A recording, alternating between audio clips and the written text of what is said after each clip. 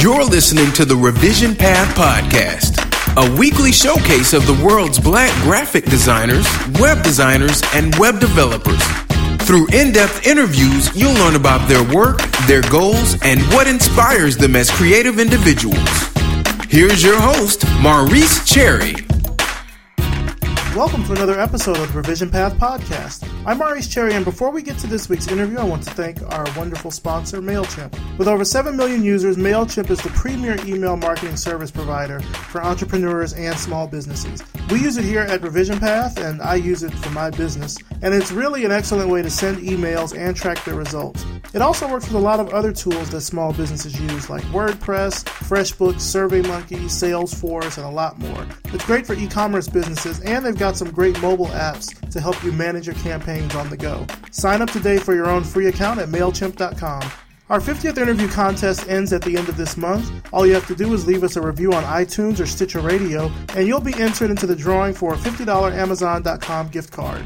For more details, go to revisionpath.com and click the orange banner at the top of the page. Don't forget that you have to send us your iTunes or Stitcher Radio name so we can verify your entry.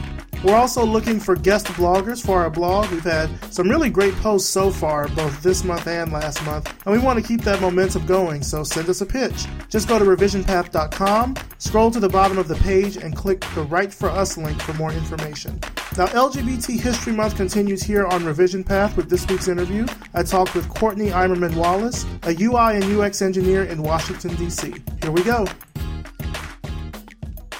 All right, so tell us who you are and what you do.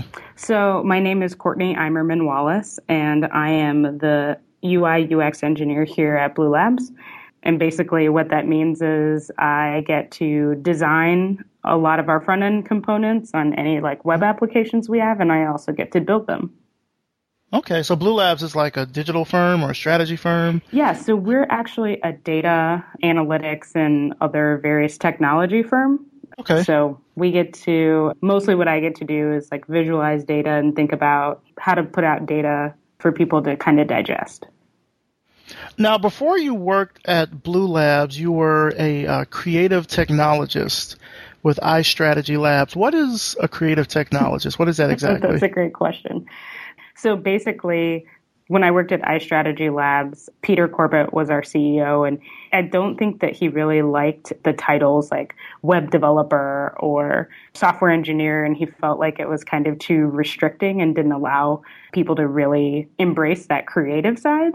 Uh-huh. So basically what I was a front-end developer, but I was so involved, all of us were really involved in the creative process from the beginning all the way through. We would sit in design meetings, we'd sit in kickoff meetings, we'd give all of our input about how things would live on the web. And so he coined this term creative technologist because we got to be creative as well as being developers and engineers. Nice. And you were there for a pretty long time before you went to Blue Labs, right? Yeah, I was there almost a year. I started as an apprentice, which was a great program. I got to work under some really great front-end developers and some great designers that were really knowledgeable about user experience and how things flow on an interface. And then I got hired full-time and was able to really learn a lot more from some of the people there. And I also got to do a little bit of back-end development, which I actually started to like, even when I didn't even think I would. So. Oh, nice.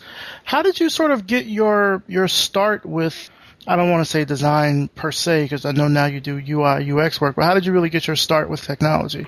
So I've had a really interesting path. So I actually started in undergrad at the Milwaukee School of Engineering, and I was in the nursing program. Oh, wow. Yeah.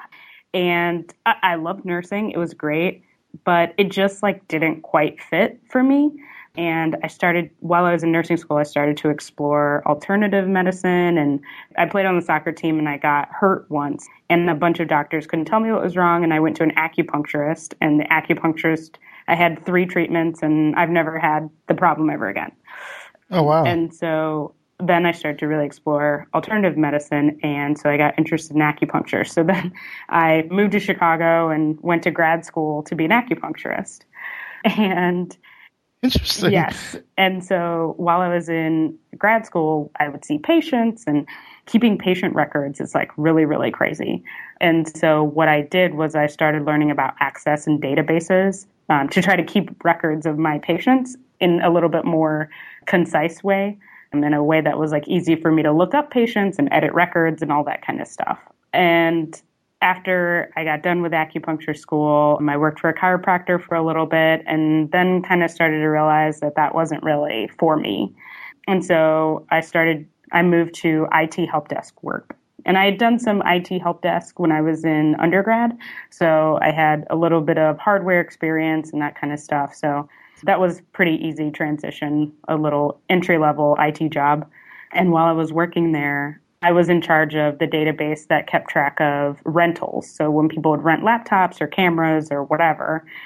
And I started to realize that the database was so complicated that only I could use it. So if I was ever on vacation or, wasn't there, then I was the only person that could use it. So some kind of front end needed to be constructed or some kind of GUI needed to be constructed for other people to be able to use it. So I started working with the GUI interface for access and kind of started putting stuff like that together so that other people could use the rental system if I wasn't there. And then when I moved to DC, I took another IT manager job. And it's there that I kind of really started to think about web development. And I actually told my boss at the time, he asked me, he was like, what do you want to do? Like, where do you want to go? Where do you want to take this career? And I was like, I actually want to be a web developer. And he was like, well, we don't really do web development.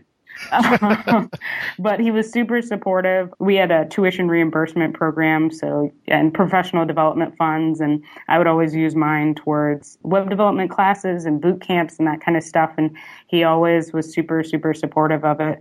And I worked a little bit on the website for that company. And then I told him, I was like, hey, there's apprenticeship opportunities available. And I think I'm going to go for it. He was super sad that I was leaving, but we've actually kept in touch and he's been very supportive. And I've let him know about all the different jobs I've had and when I work on private clients and that kind of stuff. And so, yeah, that's how I'm here. It sounds like you definitely have had a lot of support, like just overall coming up that sort of, I guess when you went on this sort of non-traditional path, like you said, starting off in nursing and acupuncture and then somehow kind of transmogrifying into being a web developer. Support has kind of always been there, it sounds like, every step of the way. Have you had any mentors that have really helped you out as well? Well, so my boss, Aziz, I worked on the Global Health Fellows program, which is a USAID contract. And he absolutely, I would consider one of my mentors. He's always been there for me. And he was really, really supportive of me wanting to do web development, even when I was working under him, not being a web developer. And I think the other person that has really been kind of constant throughout my entire life has definitely been my sister. She lives here in DC. And even though my entire life, I think she was probably the one person that was very encouraging, whatever you want to do, you should do it. And she's always kind of been around, if I ever needed anything, anytime I'm writing a resume for a new job, she'll look over it for me, help me, cover letters, all kinds of stuff. And every job transition I've had or career pivot, she never said anything like, are you sure you want to do this? You change jobs a lot. I doubt myself sometimes, but she's always absolutely been there. So that's awesome. Yeah. Now, you said that you've done some freelance work. Are you still doing some freelance work now? Not right now. We're really busy right now. So I'm not doing any freelance work at the moment. Now, in the past, we've interviewed some UI and UX engineers. I know that's sort of what you're doing now at Blue Labs. One of the people, actually, you may know her. She's in D.C. We interviewed her, Glenette Clark. Does that name sound familiar? No, it does not. She hosts, she hosts and she puts on, she founded, I guess, UX Camp DC. Oh, I do know about UX Camp, absolutely. Okay, yeah.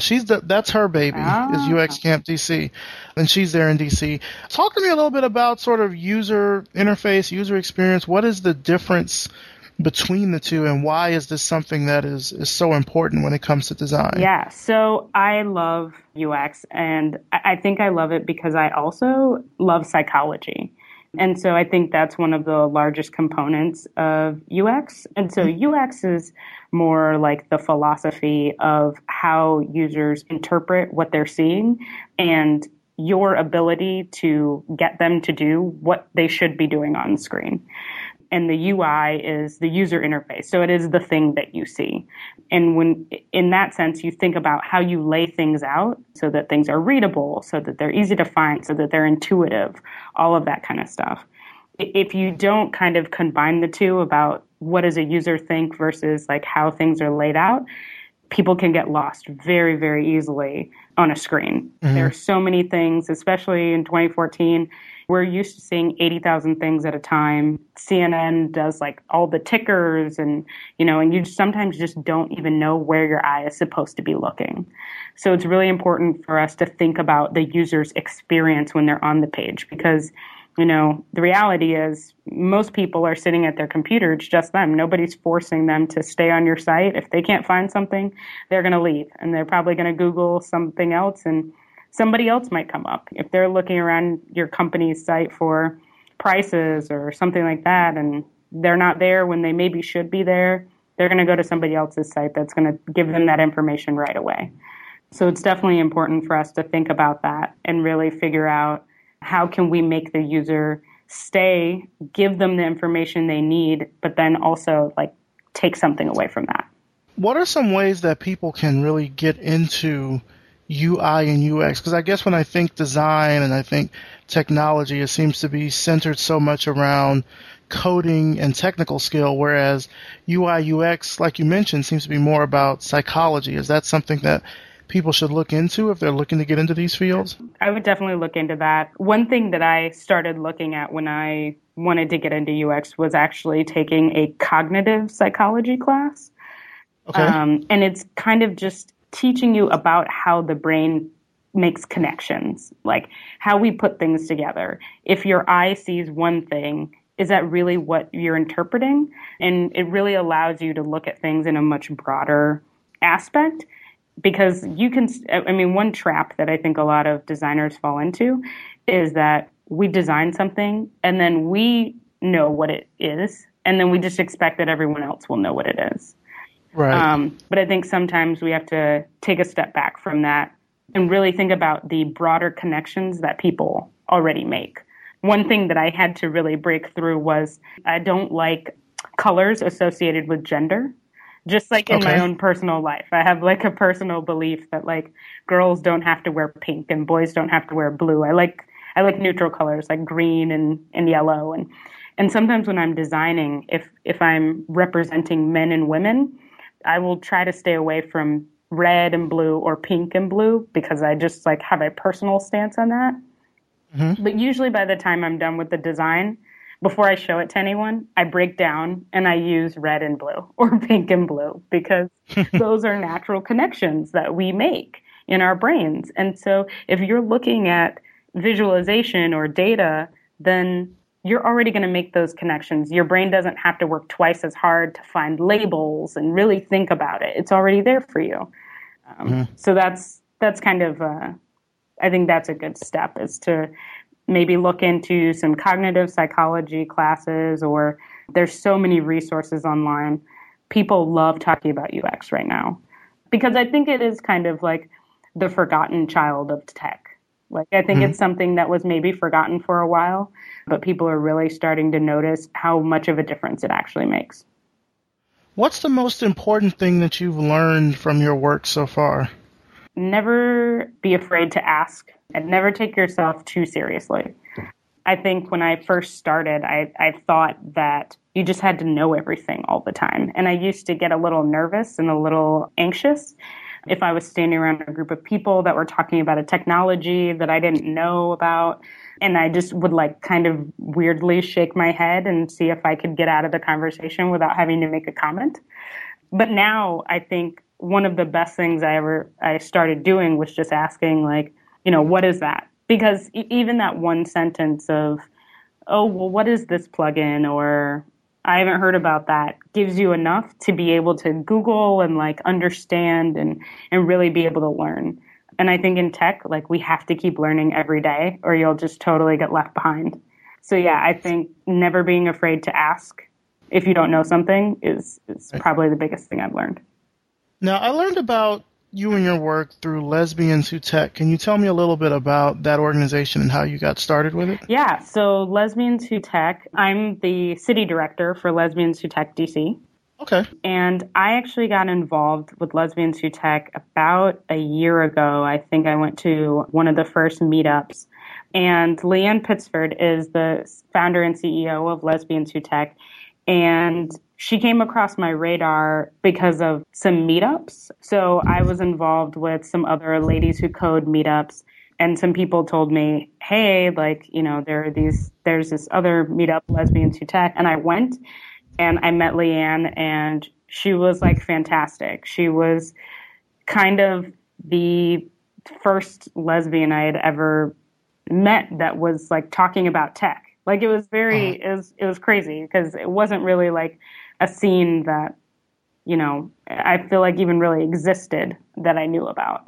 So it was really great. And since then, we've had 2 conferences. There was one in San Francisco that brought out over 800 people. We also had one in New York that I believe brought out over 400 people.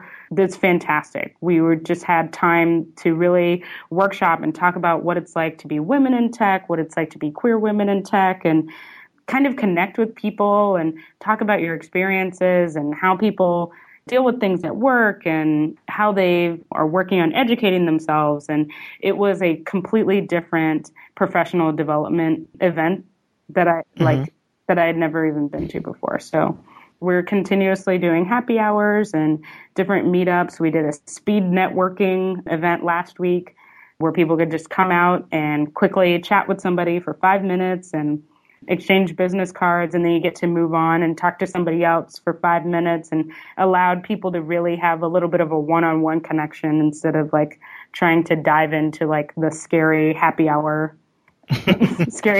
feel. But yeah, Lesbians Who Tech is great, and they're really doing some big things and trying to help people really understand diversity in tech a little bit better. So let's talk a little bit about diversity in tech. I'm sure that the people that are listening are probably familiar with the concept of intersectionality. But for those who aren't, intersectionality is when you kind of have these different intersections, so to speak, between, I don't want to say forms of oppression, but it's sort of these intersections between different identities. So you can be black and a woman, or like in your case, you're black, you're a woman, you're lesbian. So there's like this triple intersectionality going on, and in those intersections there are lots of different sort of topics and microaggressions and things like that. So if I can ask this kind of overarching question, what is the feeling, or what do you, when you think about this, what does it mean to be a black lesbian in tech? Yeah, sometimes it feels lonely. So I went to a conference about a year ago, and I was in a room, and the name of the workshop was, you know, the face of technology in 2020. And so all of these people are in the room, and we're supposed to talk about, you know, what does technology look like in 2020, and like, how do we do better? And so they had everyone stand up at the beginning, and they said, if you identify as male, please sit down. And so, you know, over half the room sits down. And then they said, if you do not identify as a person of color, please sit down. And so, you know, then another like third of the room sits down. And then they said, if you do not identify as LGBT or Q, please sit down. And I looked around and I was the only person standing. Oh, wow. And the facilitator said, this is a problem, you know, like how are we expected to make, you know, one of the fastest growing industries, one of the industries that's changing our world every day.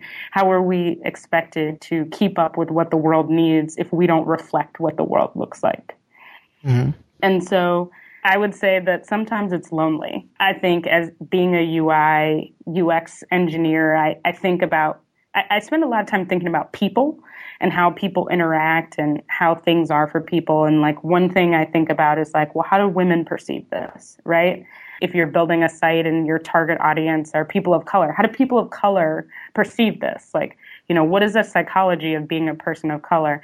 And I think sometimes like we don't always think about that in tech. And so it can be like a lonely battle sometimes when you're trying to convey to other people that, well, people of color, Black people might not think that this is saying what you think it's saying, right? Right. Women might not think this is saying what you think it's saying. And kind of representing all of those sides sometimes can get a little difficult. So I think it's like really important that we kind of step our game up as far as diversity is concerned, because all of those different people and different groups like bring so much to the table and allow us to build better products and build better interfaces and really change our worlds. So, yeah. Do you think that it's getting better in the, in the tech industry in terms of diversity? I think it is. And I don't know if it actually is in numbers, but I think it is in mindset, which is the first step. Okay. I think people are starting to recognize that they have diversity issues. I think Google obviously took a big risk by posting their actual diversity stats, but I think that they had to lead the way because people are looking to them and Facebook and all the big names to be leaders in this. Right. So I think that it's getting better, at least in mindset, which I think is kind of trickling down to actual policies and diversity initiatives. One of the really awesome things that came out of the Lesbians Who Tech conference was I got to meet Sarah Sperling, who is the director of diversity and inclusion at Facebook. And learning that Facebook even had a director of diversity and inclusion was awesome. I mean, and so I think we're getting there. Having somebody that focuses on diversity only at a tech company is kind of a novel idea, right? Yeah. So I think we're getting there. I think it's a little slow, but I also think that things like Lesbians Who Tech, Black Girls Code, all of those kind of things, we have to do a little bit on our end to kind of get people involved to what they have always perceived as like not their thing. Mm-hmm. So yeah, I can see it's important that it's not solely just on one side or the other to really sort of make it happen. It has to be two people, it has to be a bridge, in order to really affect that change. So I totally understand that. I get that. How do you keep motivated and inspired with the work that you do? So I'm really fortunate. I work at Blue Labs, and one of our real pillars for this company is that we work on social good projects, which is kind of like my heart and soul.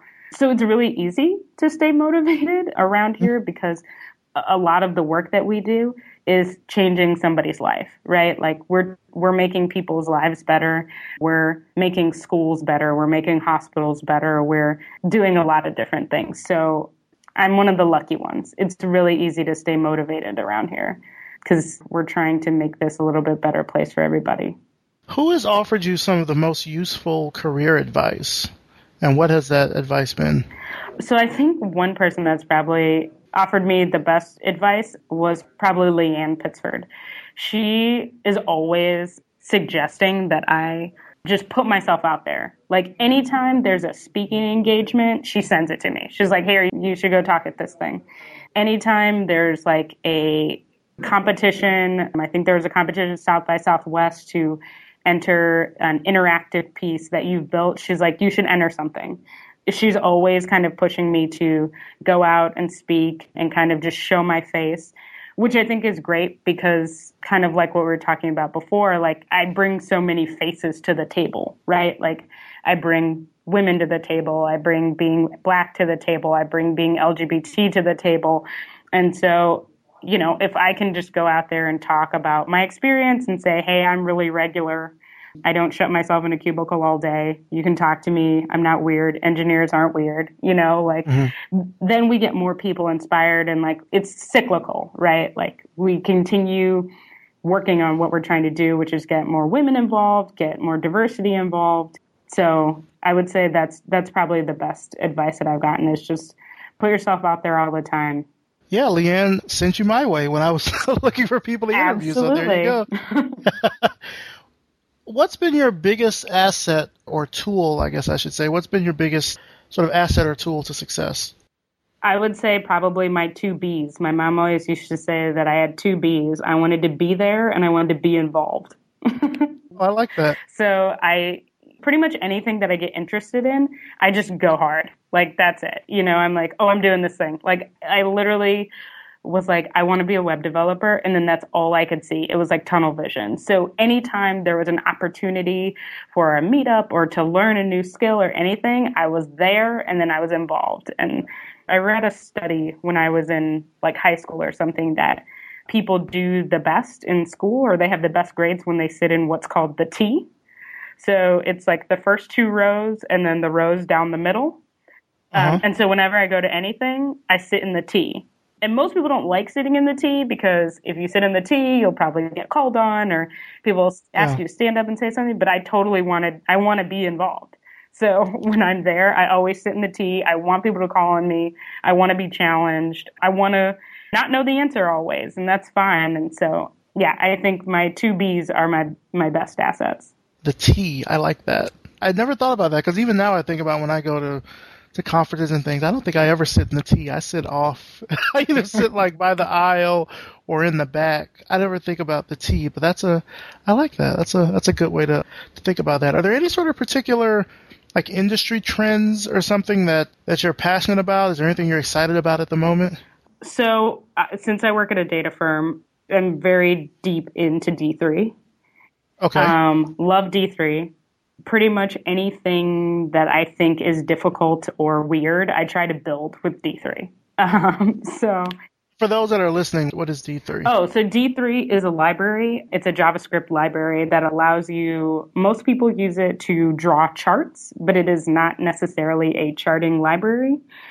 But it allows you to draw like SVG shapes, right? So rectangles or circles, polygons, stuff like that. And it's really cool. I mean, it allows you to draw all kinds of shapes. And it's better than like pasting in an image or something like that because it can scale up without distorting. So I really love that right now.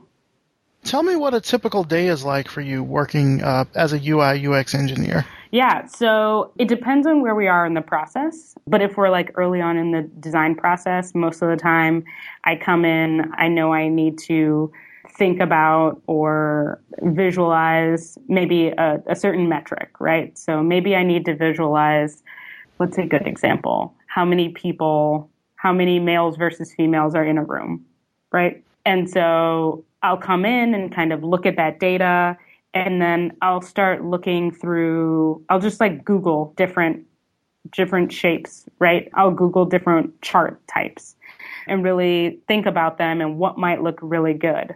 And then I'll go into either Sketch, if that's easiest for me to do, or I will write out some code in D3 and just kind of start looking at that data and see if it matches that chart. Because sometimes data doesn't come across as clear in different kinds of charts.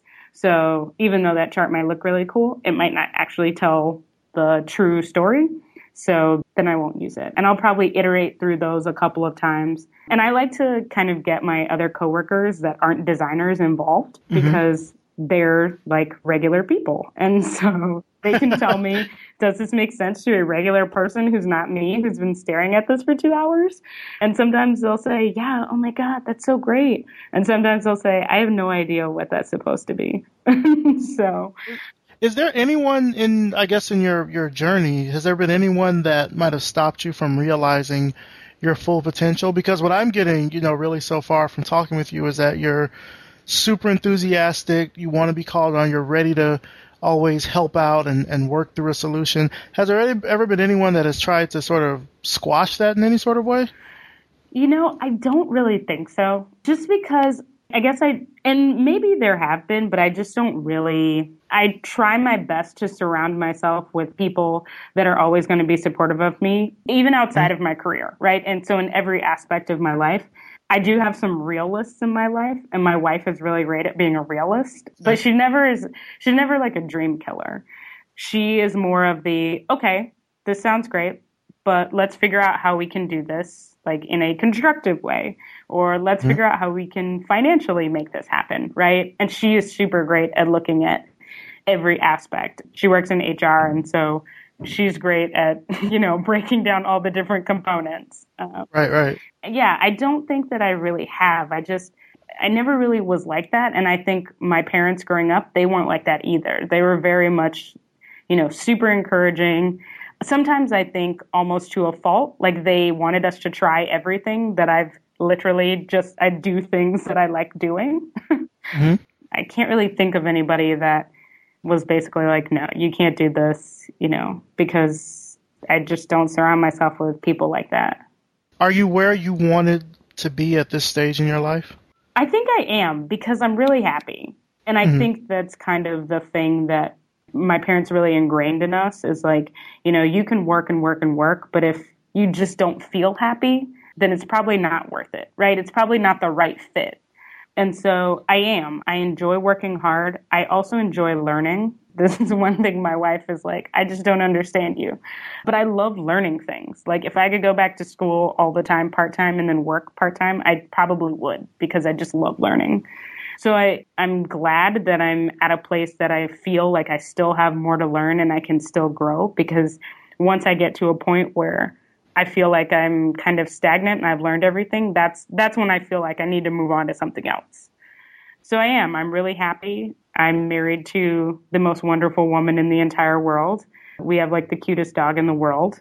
And my coworkers are fantastic. I couldn't ask for better people. And I've been able to work with really awesome people along the way.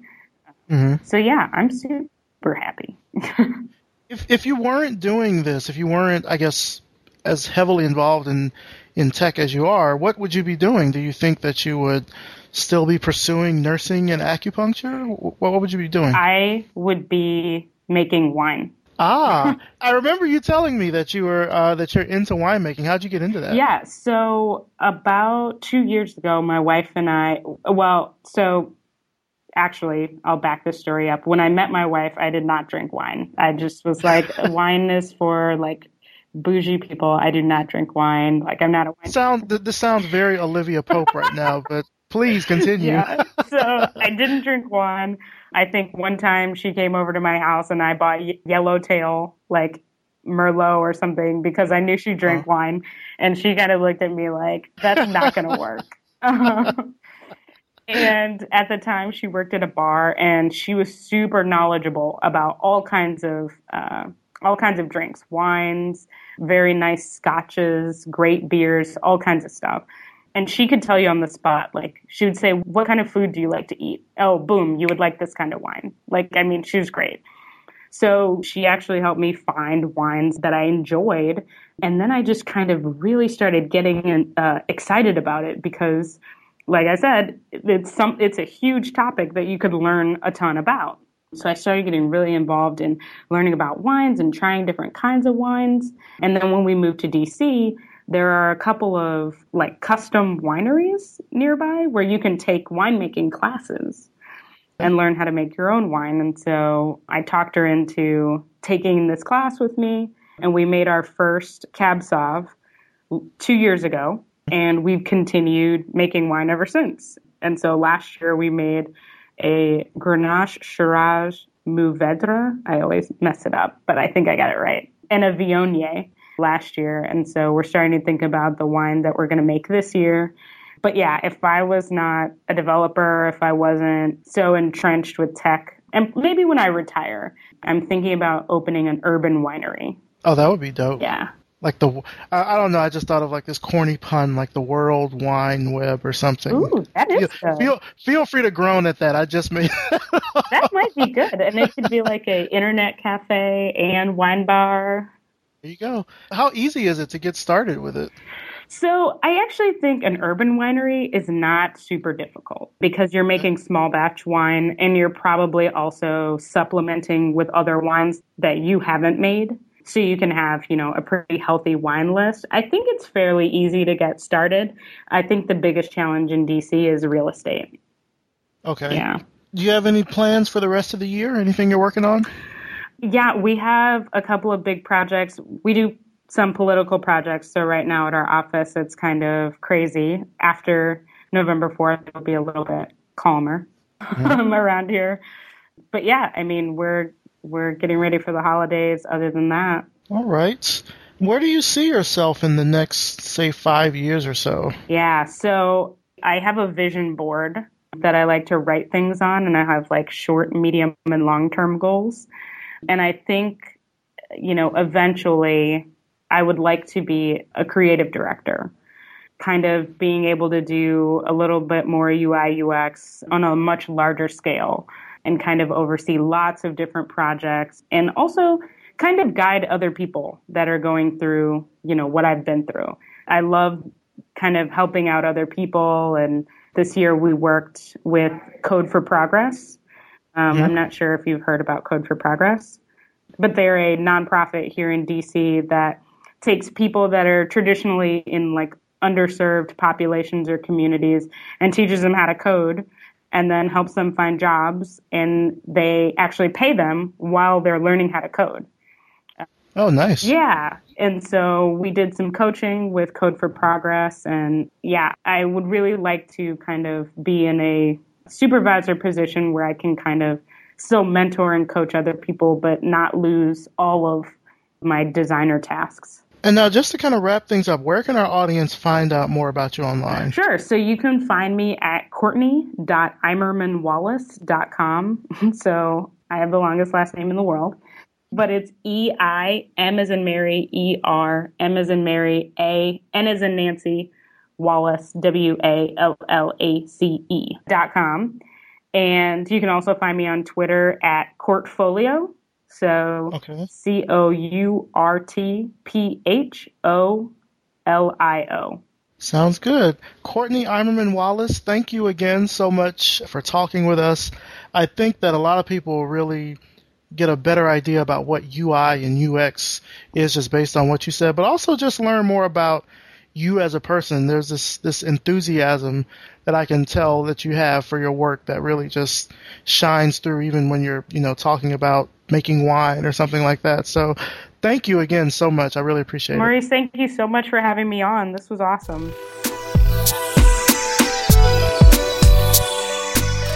And that's it for this week. Big thanks to Courtney Eimerman-Wallace, and thanks to you for listening. Don't forget to check out our sponsor, MailChimp. MailChimp sends out over 10 million emails each month. They've also got a bunch of helpful resource guides and an experts directory if you need more advanced help. Sign up today for your own free account at MailChimp.com. Leave us a review on iTunes or Stitcher Radio and get entered to win a $50 Amazon.com gift card. Details are at revisionpath.com. Just click the orange banner at the top of the page. Revision Path is a 318 media project. If you like the work we're doing here, the podcast, the interviews, the blog posts, we could really use your support. Go to revisionpath.com/donate to help out. Leave a tip in our tip jar, sponsor an upcoming episode, or join at the $5 fist bump level to show your ongoing support. Thanks so much for listening, and we'll see you next time.